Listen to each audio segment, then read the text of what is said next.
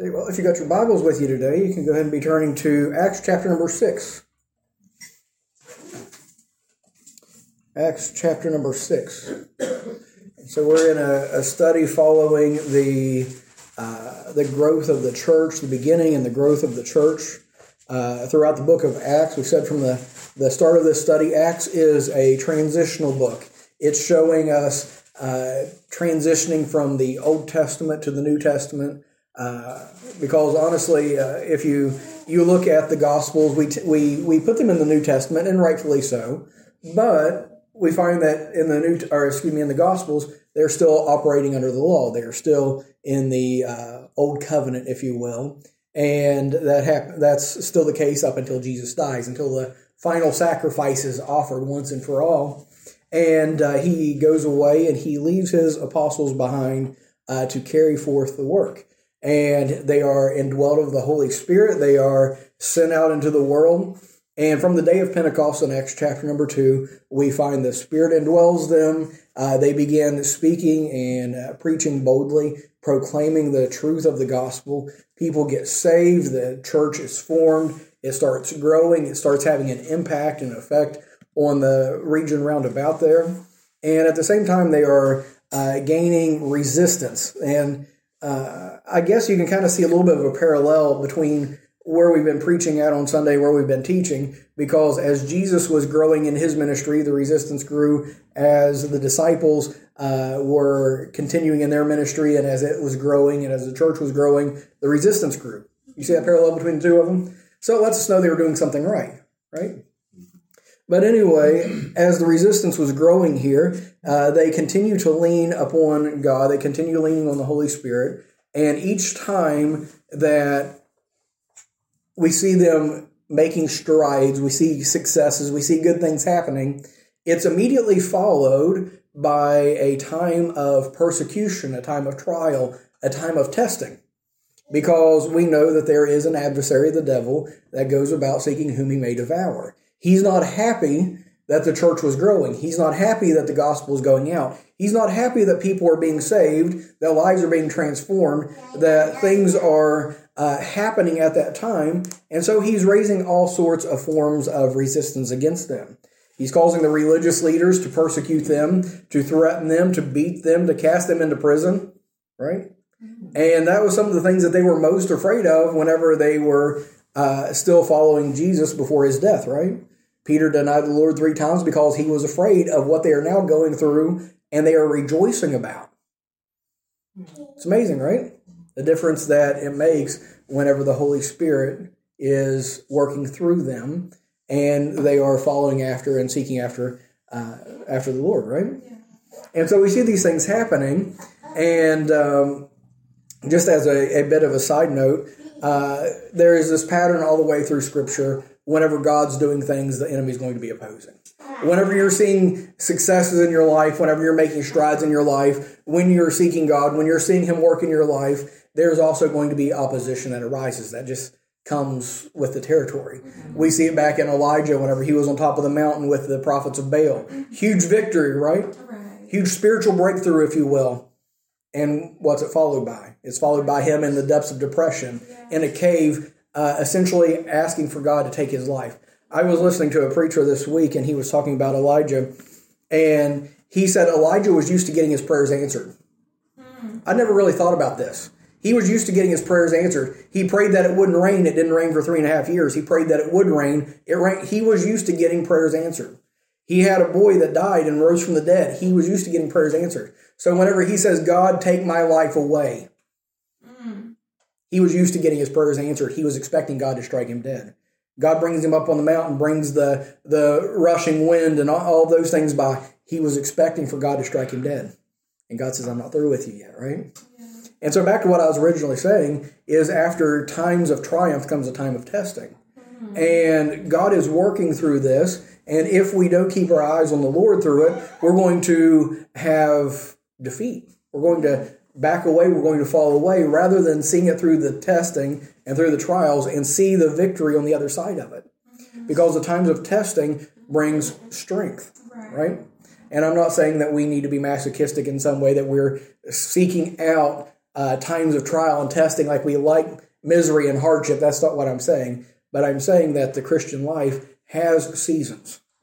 It has cycles. It goes through these times, and you'll have mountaintops, you'll have valleys. Expect them. But your circumstances may be up and down, but you don't have to be, because God is the same yesterday, today, forever. You can remain constant regardless of what your circumstances are. And so anyway, that was all free. Going back to what we were talking about here. So what we saw last week was that they had arrested the disciples, cast them into prison, and were seeking a way to try to kill them. They killed Jesus. Now they're going to kill his followers. And in this, they remain steadfast and firm. They continue to preach and to teach the word.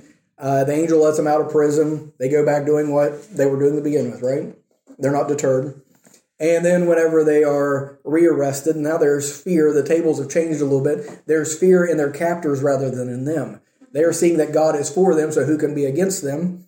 And they end up beating them, and they go away rejoicing and praising because they were seen worthy to suffer shame for Christ's sake. They said, we're following in the footsteps of our Savior. What better could we do?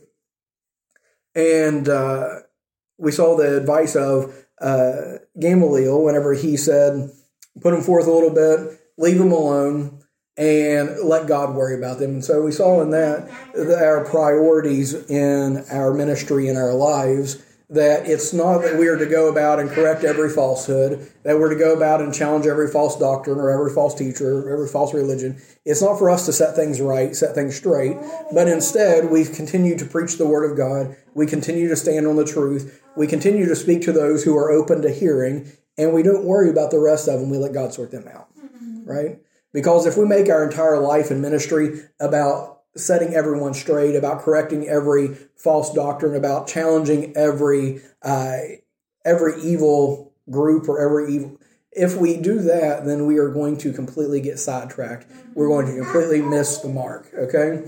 And so with where we're at today in chapter number 6, we're going to find that there is a temptation for them to get distracted, and there's also a temptation for them to be disunited, okay? Because there is power in unity. Jesus prayed to God before he left this earth. He said, may they all be one as we are one. There is this desire for us to be unified as believers, and Satan has always sought to fracture the believers, to separate them, to bring them apart, whether it be on the whole scale of Christianity, and Christianity is very fractured today. Yeah. So many different groups and belief systems and all of this. And that's okay. There's diversity. That's because we're human, right? Right. And we don't necessarily need to be picking everybody apart and figuring out who's right and wrong. We need to be knowing what is right. Right. Okay? But also, even amongst us as believers, Satan still desires for us to be fractured. He still desires for us to be separated and pulled apart. And even in times where we're talking about with difficulties and trials, one of your first reactions is to separate. Mm-hmm. Right? Yeah. Because guess what? If the wolf can get a sheep off to itself, if the wolf can get the sheep off by themselves, away from the rest of the flock and away from the shepherd, they're much more susceptible. They're much more in danger. Yeah. That's one reason why the shepherd is willing to leave the 99, leave that group together to seek out the one, because that one is in much more danger than that 99. And he leaves it immediately. He's going out and seeking for it, because the longer it's away and the longer it's away from the shepherd, the more danger that it's in. Right? And so this is some of the dangers that we're going to be seeing as we look at this chapter. So let's go ahead and read Acts chapter 6. We'll read the first 7 verses here. It says that in those days, when the number of disciples was multiplied. Now, earlier the church was being added to daily. Now it says they were multiplied. Now, I don't know about you, but multiplication accrues a lot quicker, doesn't it? Yeah. I would much rather my bank account be multiplied than added to. Okay? But anyway, and in those days when the number of the disciples was multiplied, there arose a murmuring of the Grecians against the Hebrews, because their widows were neglected in the daily ministration. Then the 12 called the multitude of the disciples unto them, and said, it is not reason that we should leave the word of God and serve tables. Wherefore, brethren, look ye out among you 7 men of honest report, full of the Holy Ghost and wisdom, whom we may appoint over this business. But we will give ourselves continually to prayer and to the ministry of the word.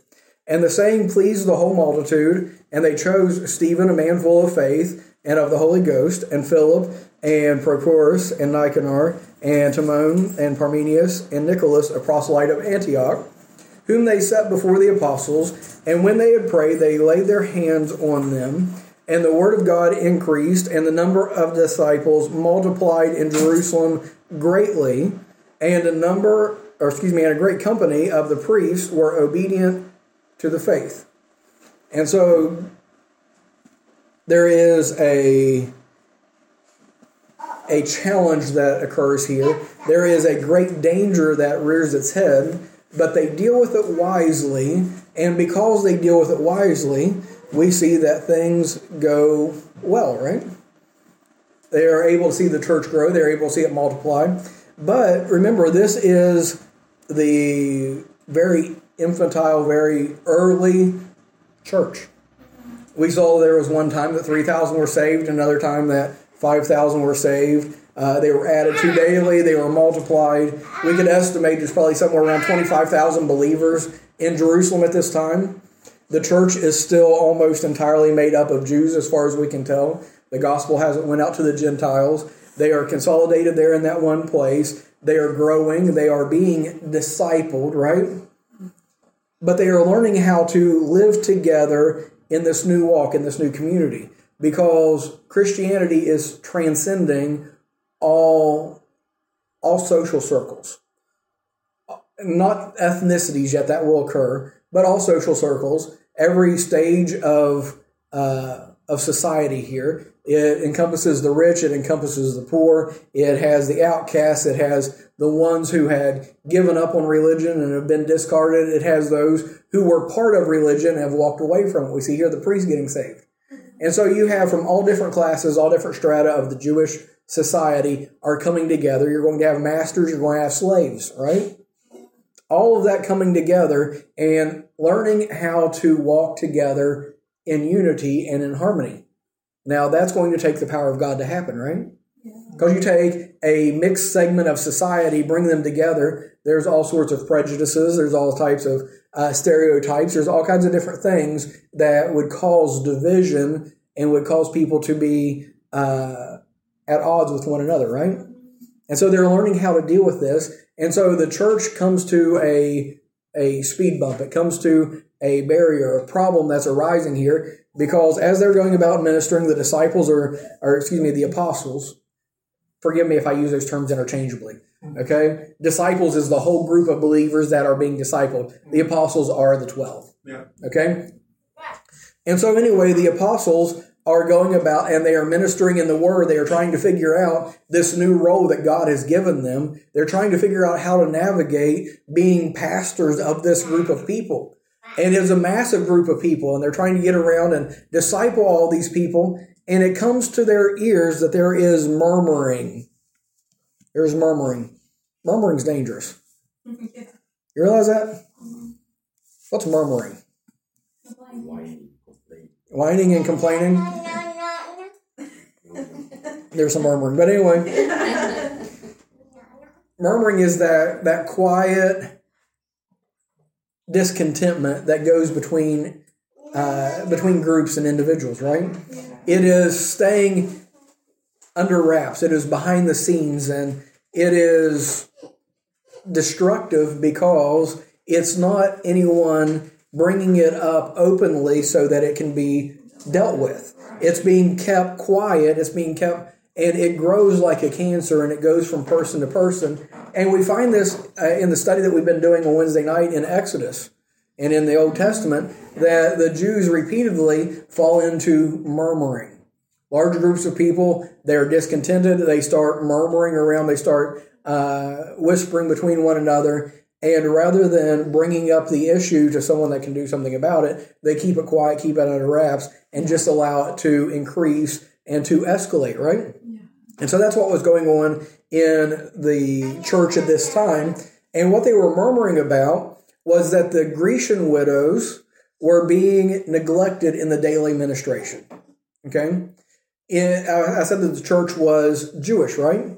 But you had two different groups within the Jewish church, and you had the Grecians and you had the Hebrews, or the Hellenists and the Hebrews. Okay? Just for the sake of alliteration. Okay? So you had the Hellenists and you had the Hebrews, and what the difference was is the Hellenists, the Greeks, were the ones that had adopted the Greek culture. Okay? So they were Jews that spoke Greek.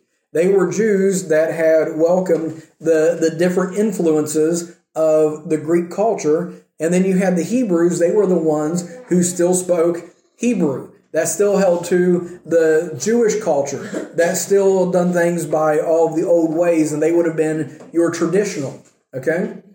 If we bring that to modern day context and look at Ireland, you have some communities that are Gaelic, right?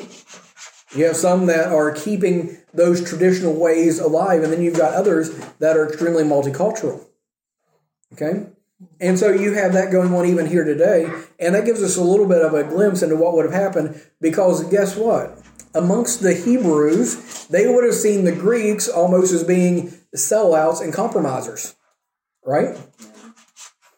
They are abandoning our way of life. They are not speaking our language anymore. They are not living according to our culture. They're dressing like like the Greeks. They are entertained by the things of the Greeks. They're doing all these different things in the methods of the Greeks. They had left Israel many times, and they had went to Greek communities. They went to places that they had been influenced by the Greek cultures, okay? But most of the time, the Hebrews had stayed in Israel. They were the ones who were keeping their culture alive, who were faithful to and they saw themselves almost as being a little bit superior, right? And maybe the Hellenists would see themselves as being a little bit superior because they got away from home and they seen more of the world and they had been educated more than these ones that's never left Israel, right? You see how that goes? Mm-hmm. Have I lost anyone? Okay, so we can kind of draw connections, parallels with some of the situations that we've been through in our lives. And so in this, the leadership within the early church would have tended to be much more Hebrew. Okay? It would have been the Jewish Jews that would have been leading. And we found out in previous chapters that people were being extremely generous. They were bringing money, they were bringing possessions and all these different things and giving them to the church so that it could be distributed to those who were in need. Okay? And so the Hellenists, the Greek believers, were saying, we are being left out. Our widows are being mistreated in this. And we have no idea, it doesn't say, if it was intentional, if it was malicious. Because it may have just been that the separation between these cultures caused them to have this natural divide, okay? You're going to be much more attentive to the needs of those who are immediately surrounding you, those that you are associating with, those that are in your circle, right? And so it could have just been that within that huge group that the Greek believers just were maybe a little bit to the outside of the circle of the ones that were in charge of the distribution, right? It could have been malicious. It could have been like, I don't like the Greeks. Forget them. We're going to take care of ours first. Yeah. We don't know. We don't know that was intentional. But there was murmuring, and the Greek believers, the Hellenists, were saying, we're being left out. We're being mistreated. They like them better than they like us. They're getting a better portion than what we're getting. Our widows are being neglected while theirs are flourishing. And so there was something wrong here, and there was murmuring. And as I said, the disciples were busy, or the apostles were busy, right? Right.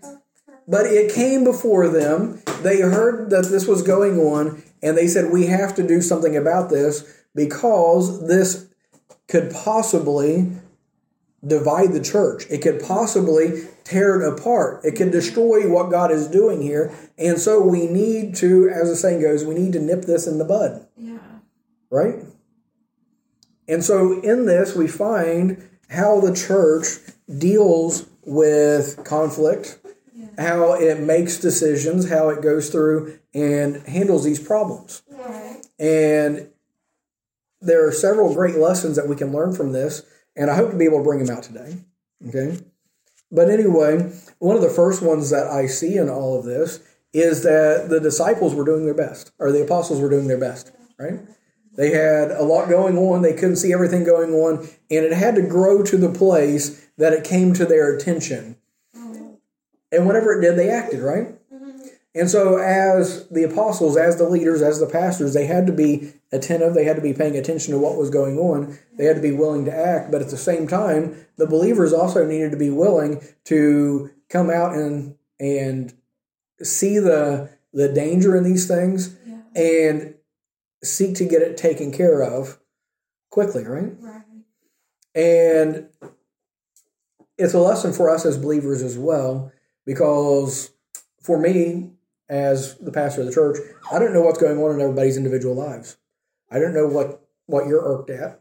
I don't know what you're murmuring about. I don't know what's your concern in your heart. I don't know how things are going on, unless it gets bad enough that it comes to me. And heaven forbid it gets bad enough that it comes to me. But here's the thing. Whenever things are going wrong, then we as a family of believers need to be willing to communicate and see the value of working through it, and we need to prioritize unity. Now, I'm going to say this, I always say this when we talk about unity. Unity is not uniformity.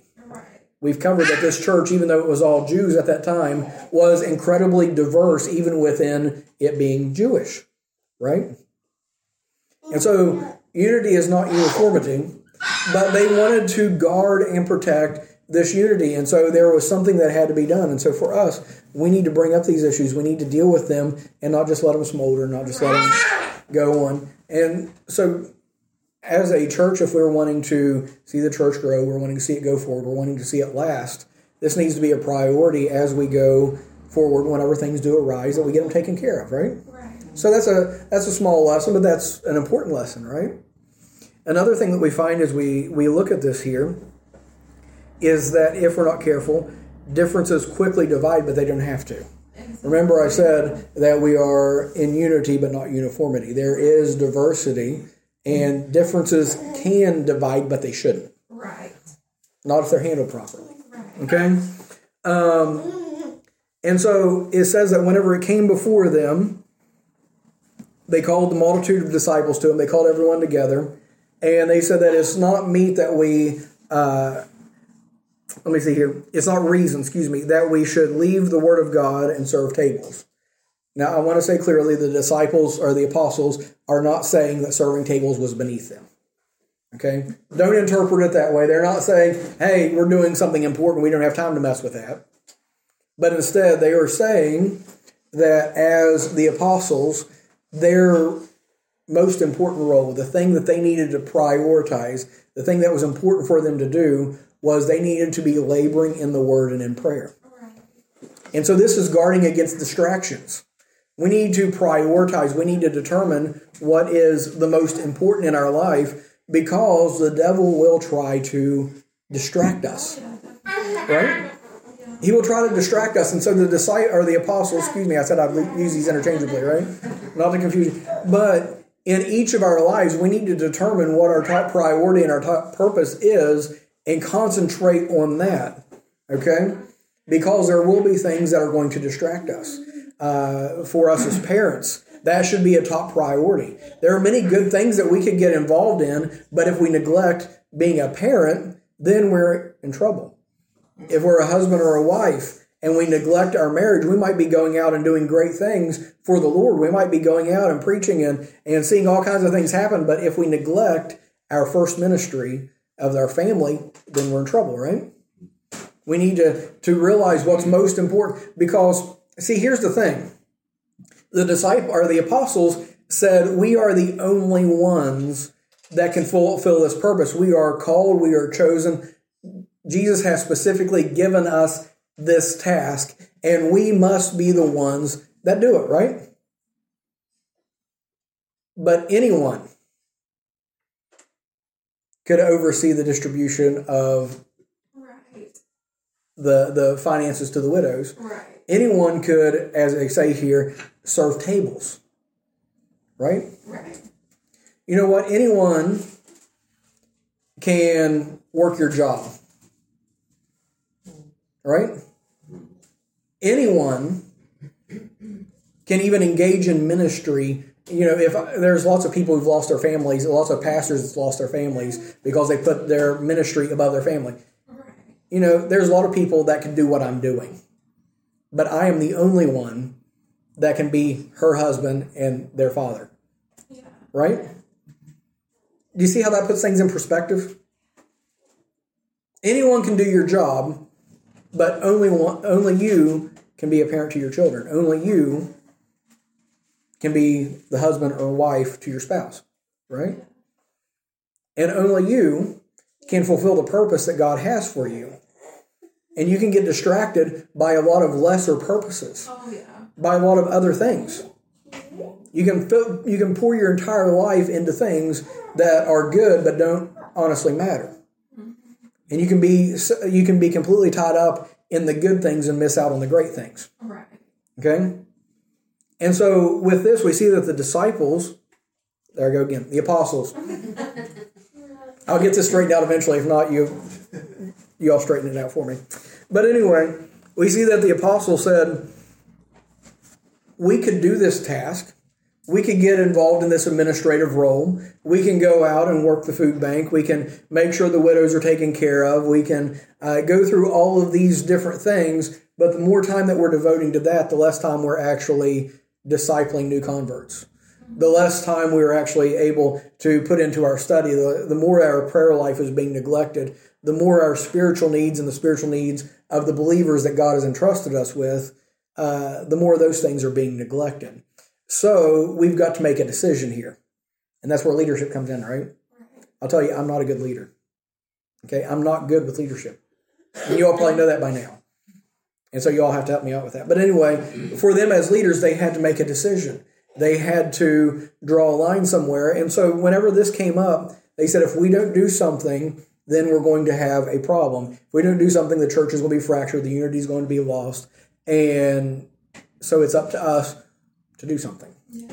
And we're not just going to take on this responsibility, continue to pack it on our shoulders, and just add to our weight so that we're doing a lot of things, but none of it are we doing well. We're going to say that there are plenty of other people within the church that are more than capable of taking care of this. Okay? And so in this, we're finding that there isn't a ruling class within the church. We're finding that there's not this idea of the church just being there to be spectators, but we see that there's places for everyone to be plugged in at. There's different positions, there's different things that each person can do. And so he said there's plenty of people who could take care of this, so why don't we delegate? Right?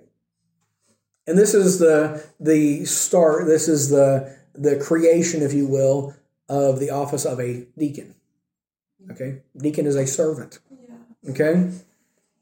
And so they said to all of the multitude there, we realize there's been some murmuring. We realize there's some people feeling like they're left out. We don't want them to feel like they're left out. We don't want anyone to be neglected. We want this matter to be handled, but we have to give ourselves to prayer and to preaching and studying and things. So this is what we propose that we do. We want you, the multitude of disciples, right? Look you out among you 7 men of honest report, full of the Holy Ghost and wisdom, whom we may appoint over this business. But we will give ourselves continually to prayer and to the ministry of the word. And so the apostles aren't saying, okay, we've got to fix everything, we've got to do everything. Instead, they are saying, hey, we're going to put this one on you. We're going to entrust you and the Holy Spirit and the power of God, because they weren't God. They weren't the head of the church. Jesus was. And so they said, we're not magnanimous. We're not the ones who are responsible for everything. So we're going to give you this responsibility. We're going to delegate this responsibility to the multitude. And now putting it back in context, that the 12 are talking to the 25,000. Yeah. That's a crowd, isn't it? Yeah. They said, look out among you. Someone within our rank, someone within our group, look out among you, 7 men. And he gives the qualifications. He says 7 men of honest report, full of the Holy Ghost, and wisdom. Can you imagine 25,000 people settling on 7 men? God had to be in that one, right? Yeah. But that tells me something else about the early church. Because if these 25,000 settled on 7 men, as is the case with any group, there are going to be certain ones that are going to come to a place of prominence. There's going to be certain ones who are going to be more visible, more well-known amongst the group. There are going to be those that stand out, those who are more effective, those who are maybe more gifted. And so as these 25,000 are considering, now it doesn't mean that all 25,000 are going to give an opinion or cast a vote, but amongst those, there are going to be those who are more involved, right? And amongst the ones that were more involved, they narrowed it down and they said, well, amongst our group, the ones that have really been showing that they are men of God, that the Holy Spirit's working in, that they're wise, Philip stands out. I think Philip would be a good one. Okay?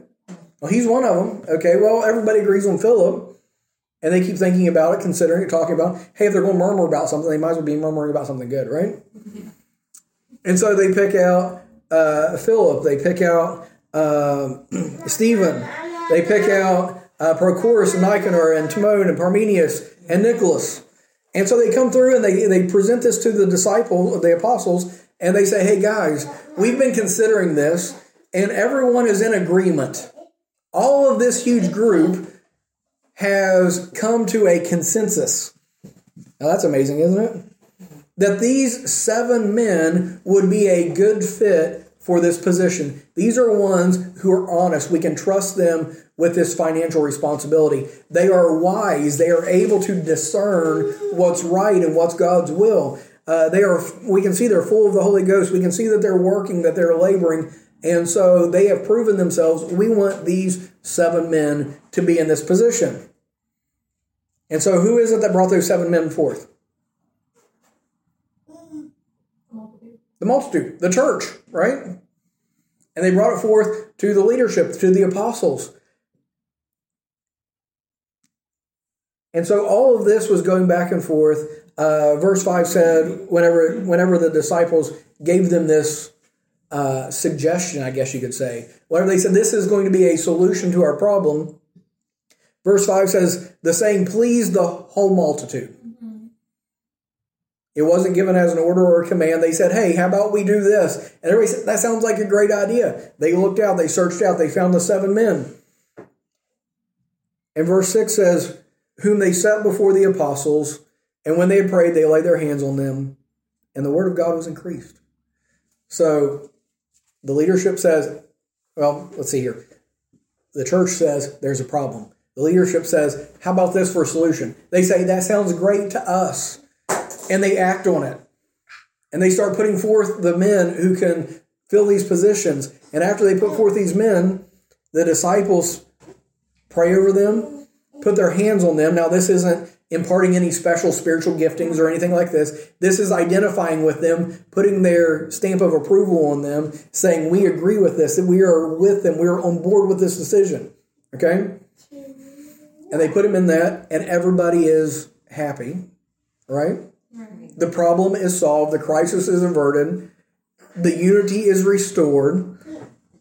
And the word of God is increased. And isn't that the goal? Yes. It's the goal.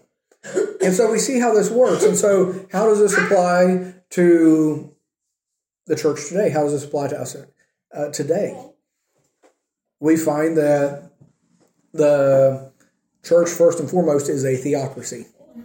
God is the head, right? Yes, there is leadership within the church. There is a pastor over the church, right? But he is not the be-all and end-all. He is not the authority over the church, right? I can lead, I can guide, I can make suggestions, I can help things along, but in the end, I don't. If the apostles didn't say, this is what we're going to do, and this is how it's going to be done, and you have to do it this way, then I don't see where I would have the power if the apostles didn't, right? And so it brought in the church working together as a body. Can you imagine that? As a body. To solve the problem that was at hand. And this is where we have, and this is where it's different as far as I don't want to get into Baptist distinctives and stuff, but this is where the Baptist church is different than other churches. Right.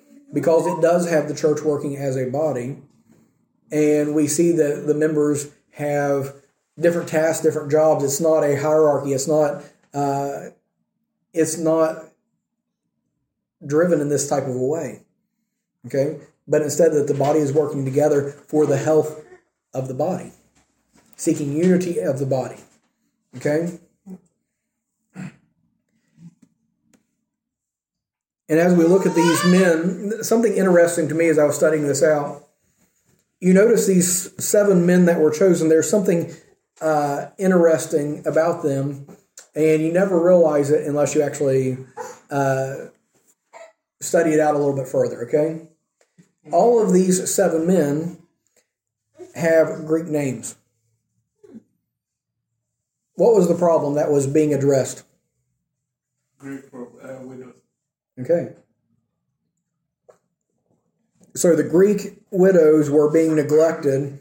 And so in an act of love, of humility, right? Yeah. The 7 men that they chose were actually Greek. Or at least able to speak Greek. They were named a Greek name, right?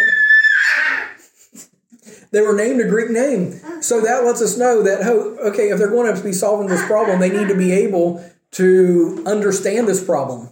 That gives us maybe a little bit of an idea about what the problem was originally. Hey, the Greeks are being neglected because the Jews can't understand them. Yeah. So we need some Greek-speaking deacons that are able to serve in this and be able to deal with this issue at hand, right?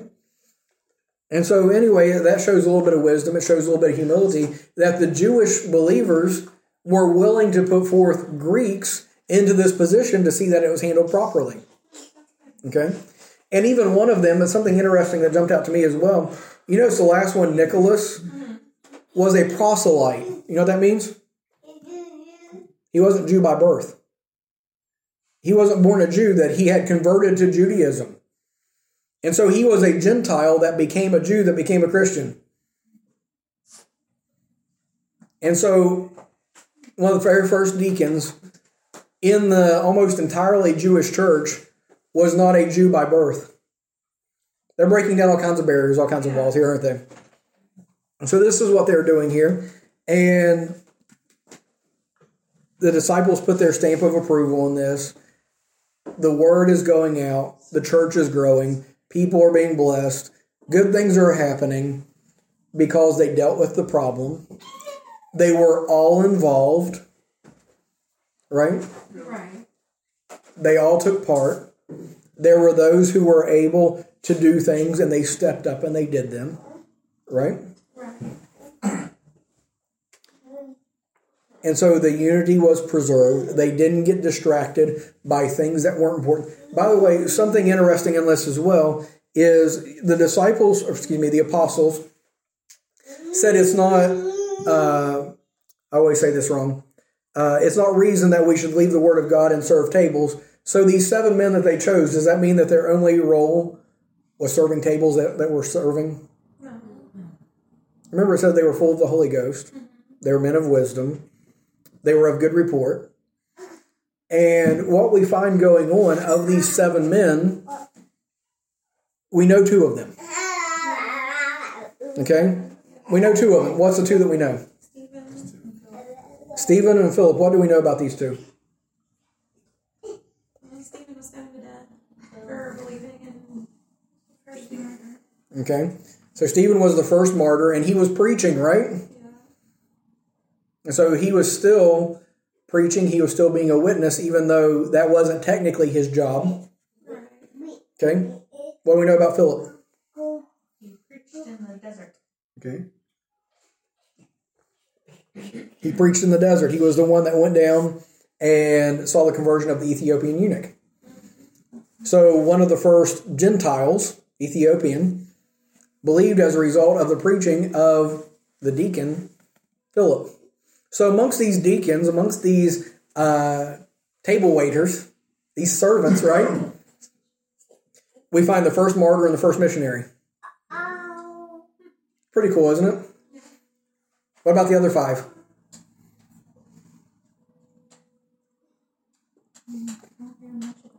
You know anything about Parmenius and Nicanor and Timon or Timon or whatever his name is?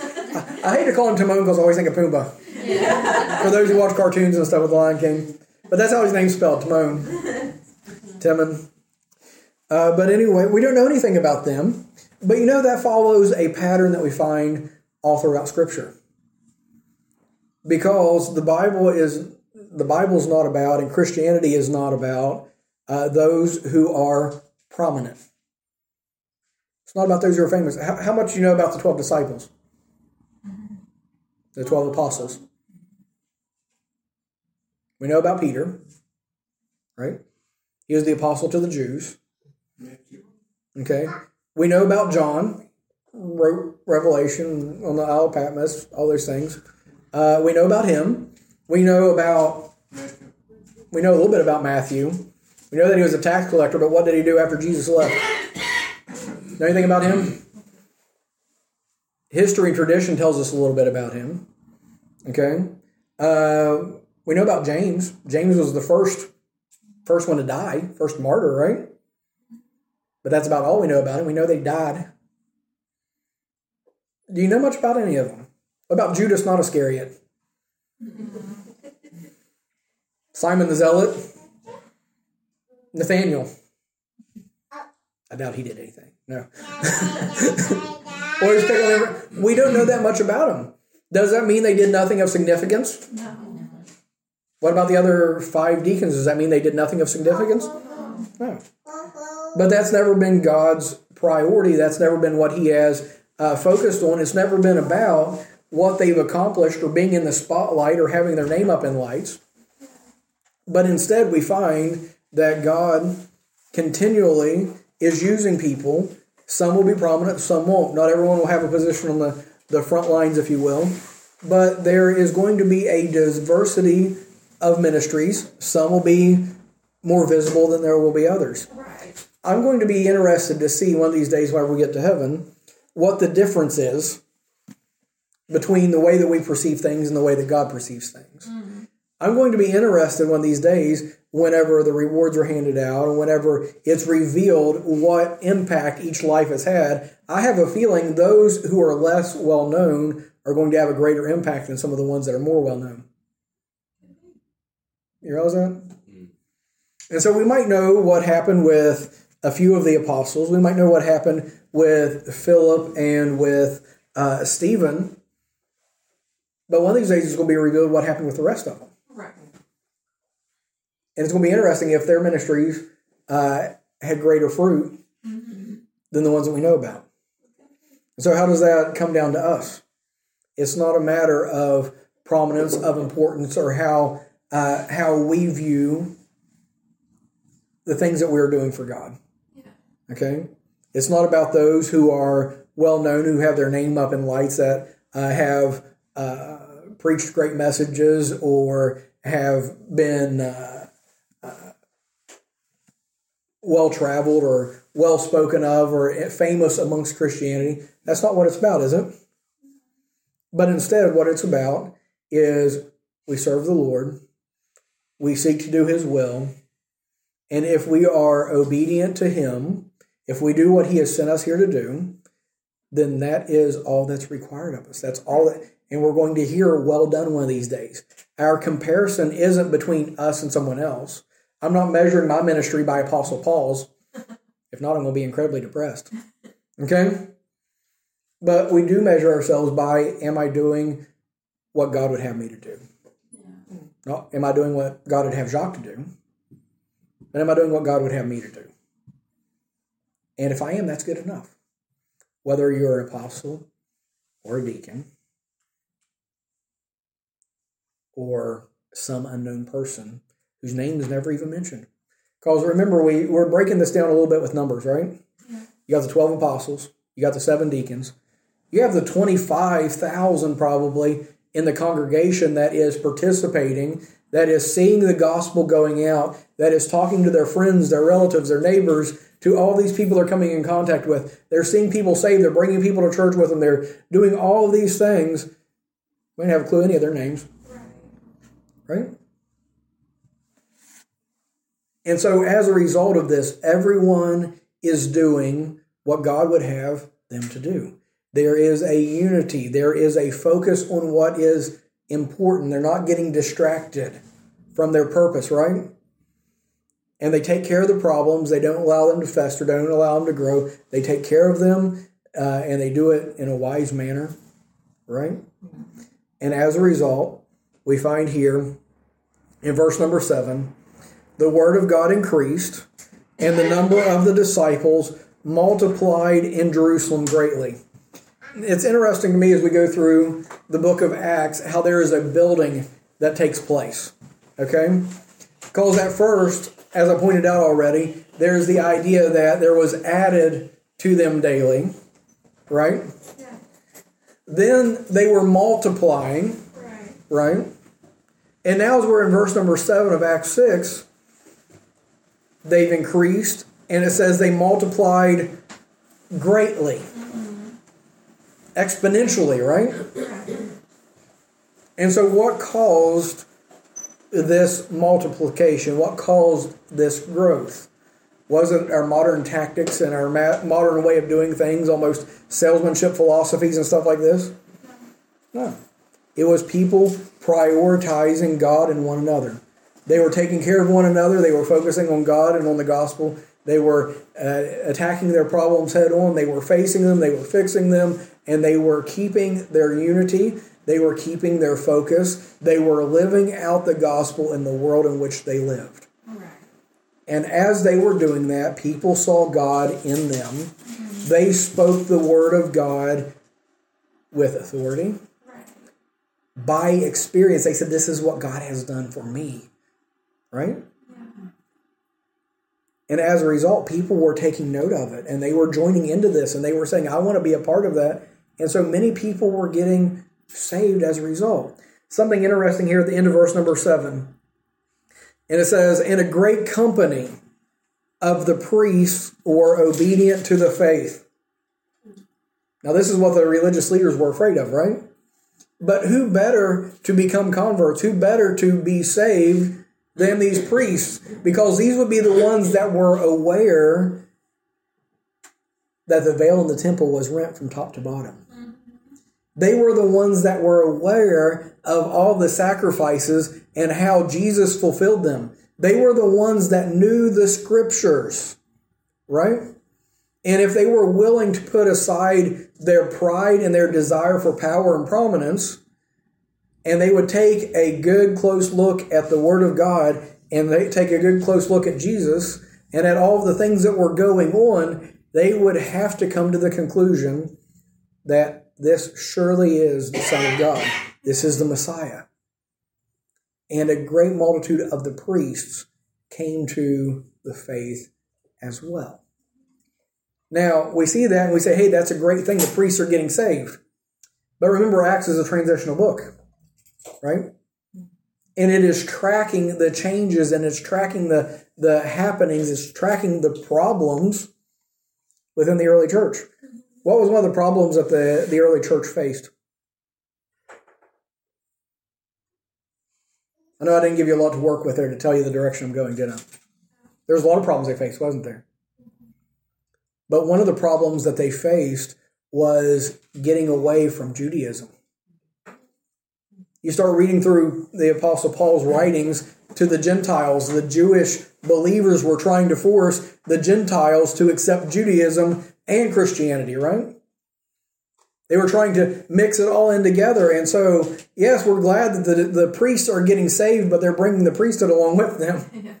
They're bringing Judaism around with them. And now I don't want to put all the blame on the priests. I mean, they were Jews also. All the people were Jews, right?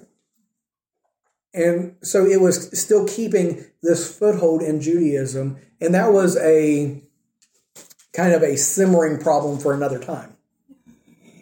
As long as the church was made up all of Jews, they could continue to keep their Judaism and that Jewish identity about them, but God didn't come down for a Jewish church, right? He didn't come to establish a Jewish church. He didn't come down to make the Gentiles proselytes of Judaism. And we see that through Apostle Paul's writings. He has changed that completely. Judaism had its time and it had its purpose, and it brought us to Christ, to his crucifixion. And now the veil is rent. The law has been fulfilled. He said, I didn't come to destroy the law, I came to fulfill it, right? He fulfilled the law, and he is now the fulfillment of all those things. And so as we're looking in this passage, Acts chapter number 6,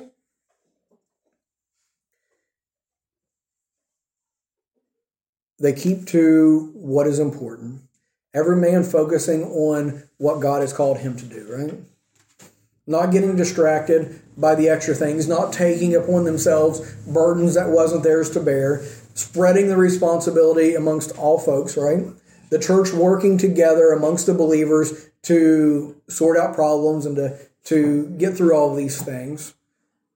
And all of them prioritizing one another, Jesus Christ, and the gospel. Okay? One last thing that I want to put in here, just for the fun of it. Okay? Just for the fun of it here, I want to show that in this situation, as the early church is solving problems, there is one prominent person amongst the apostles that really there's silence about in this chapter. Who is that? Any idea? Whose things kind of centered around so far? Peter. Is Peter mentioned in this? Now, the Catholic Church would say that Peter was the first pope. And that the pope has all the authority. And the pope would be the one making decisions and making decrees, making proclamations, right? Is Peter doing any of that? See, there's all these hierarchical systems that's been set up, not just within Catholicism, but in many different religions, that in some way it puts a pope, a power, a figurehead, someone in place of Christ. Okay? And if the early church was making decisions by those systems that they've put in place today, Peter would stand on the forefront, say, okay, guys, this is what we're going to do. I'm choosing you, and you. You're going to be my men. You're going to be my servants. You're going to do this job just the way that I tell you how to do it. Right? Is any of that going on there? There's no spotlight on Peter. Peter's not calling the shots. He's not making the decision. But instead, the apostles, all of them, are putting forth to the people a suggestion for how to fix the problem. The people all say, hey, that's great, we're on board with this. And they go about selecting the deacons, right? And then the disciples just put their hands on it and say, okay, we agree with the decision you guys have made. Just put their stamp of approval on it, right? It's a big difference from the way that things normally work, isn't it? And so I believe this passage is very enlightening to us as believers for how the church is to function, how we're to solve problems, how we're to prioritize things, how important unity is. There's so many different things that we can learn from this passage, right? So with all that being said, does anyone have any comments, anything to add this morning, any questions, anything? I know I've been a little bit of everywhere, but hopefully you got something out of it.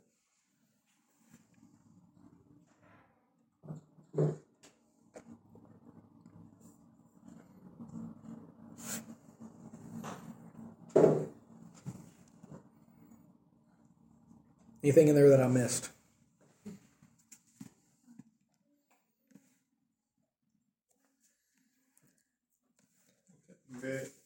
I knew you look like you're thinking. I was thinking deep.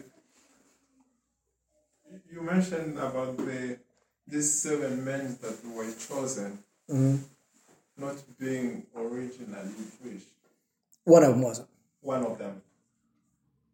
Could be any reason why? Because it seems like these problems of widows in the church was mainly for Greeks widows. And then when they chose... Well, the Greek ones would have still been Jews, okay? They were Jews, but they had adapted the Greek culture. Okay, great. And then on choosing these 7 men, you mentioned that they are, it seems like mainly they're coming from the same society that was impacted with this problem. Why they didn't just choose generally about them being Christians and say, okay, we are not going to emphasize people of certain of same culture or same background to deal with these problems. Well, there's nothing that says that they intentionally made it that way. Okay? Yeah. The qualifications that were put out by the apostles was that they needed to be men of honest report, full of the Holy Ghost and wisdom. Yeah. Okay? And then they put it to the people to make the decision.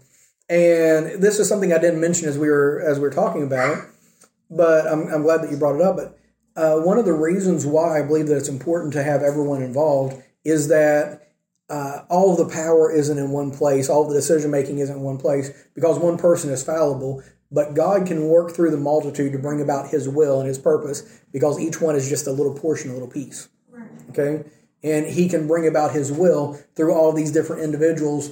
And it's not that each individual is making their will be done, but God can make His will be done through all the individuals. Right. And so we don't have enough information to say that they got together and they decided and said, okay, in addition to what the apostles have said, we think they should also be have a Greek background or speak Greek or have Greek names or whatever. But that's what ended up coming about. And so it could be that the people in compassion or of humility or of wisdom said, okay, if the problem is dealing with the Greeks, we need people who are able to communicate with the Greeks. Maybe. Or maybe that just God moved these people, because He has a way of bringing things to our mind, of steering our thoughts of God. And so it might just be that whenever He said, okay, these things, that God started moving in people's hearts and minds to bring the same people to their attention. It's like, okay, we continue hearing the same names. Why are they? Maybe God's there. I don't know. And I guess that's what I'm trying to get back to. Why it was that way, we have no clue. The Bible doesn't say.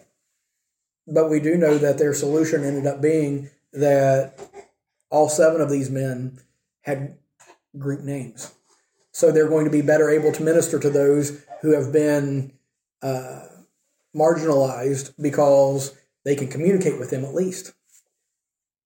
And so whether it was a matter of intention or of wisdom or of God working behind the scenes or all of the above, we don't know, but that's how it worked out.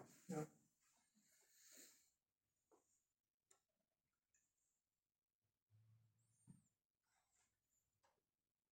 But it's funny how through the multitude God can make His will known. God can cause it to happen. So, anything else?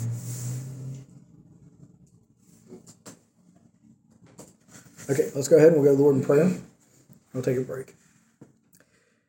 Dear Lord, we come to You today. Thank You for Your blessings, Lord. We thank You for this passage that we've been in today, Lord, and how it guides and directs us, Lord, on what our focus should be and how to deal with issues and problems. And Lord, we just pray, Lord, it's been a help and a blessing to those who've been here and an encouragement to them. I thank You for everyone who's gathered out here today. I just pray that You would do a work in their hearts and use this time to draw them to You, Lord. And Lord, I just pray, help us as a church, Lord, to to prioritize, to guard unity, and to seek your will. And Lord, help us as a church to be a light and a witness to this place you put us in. All these things we pray in Jesus' name. Amen.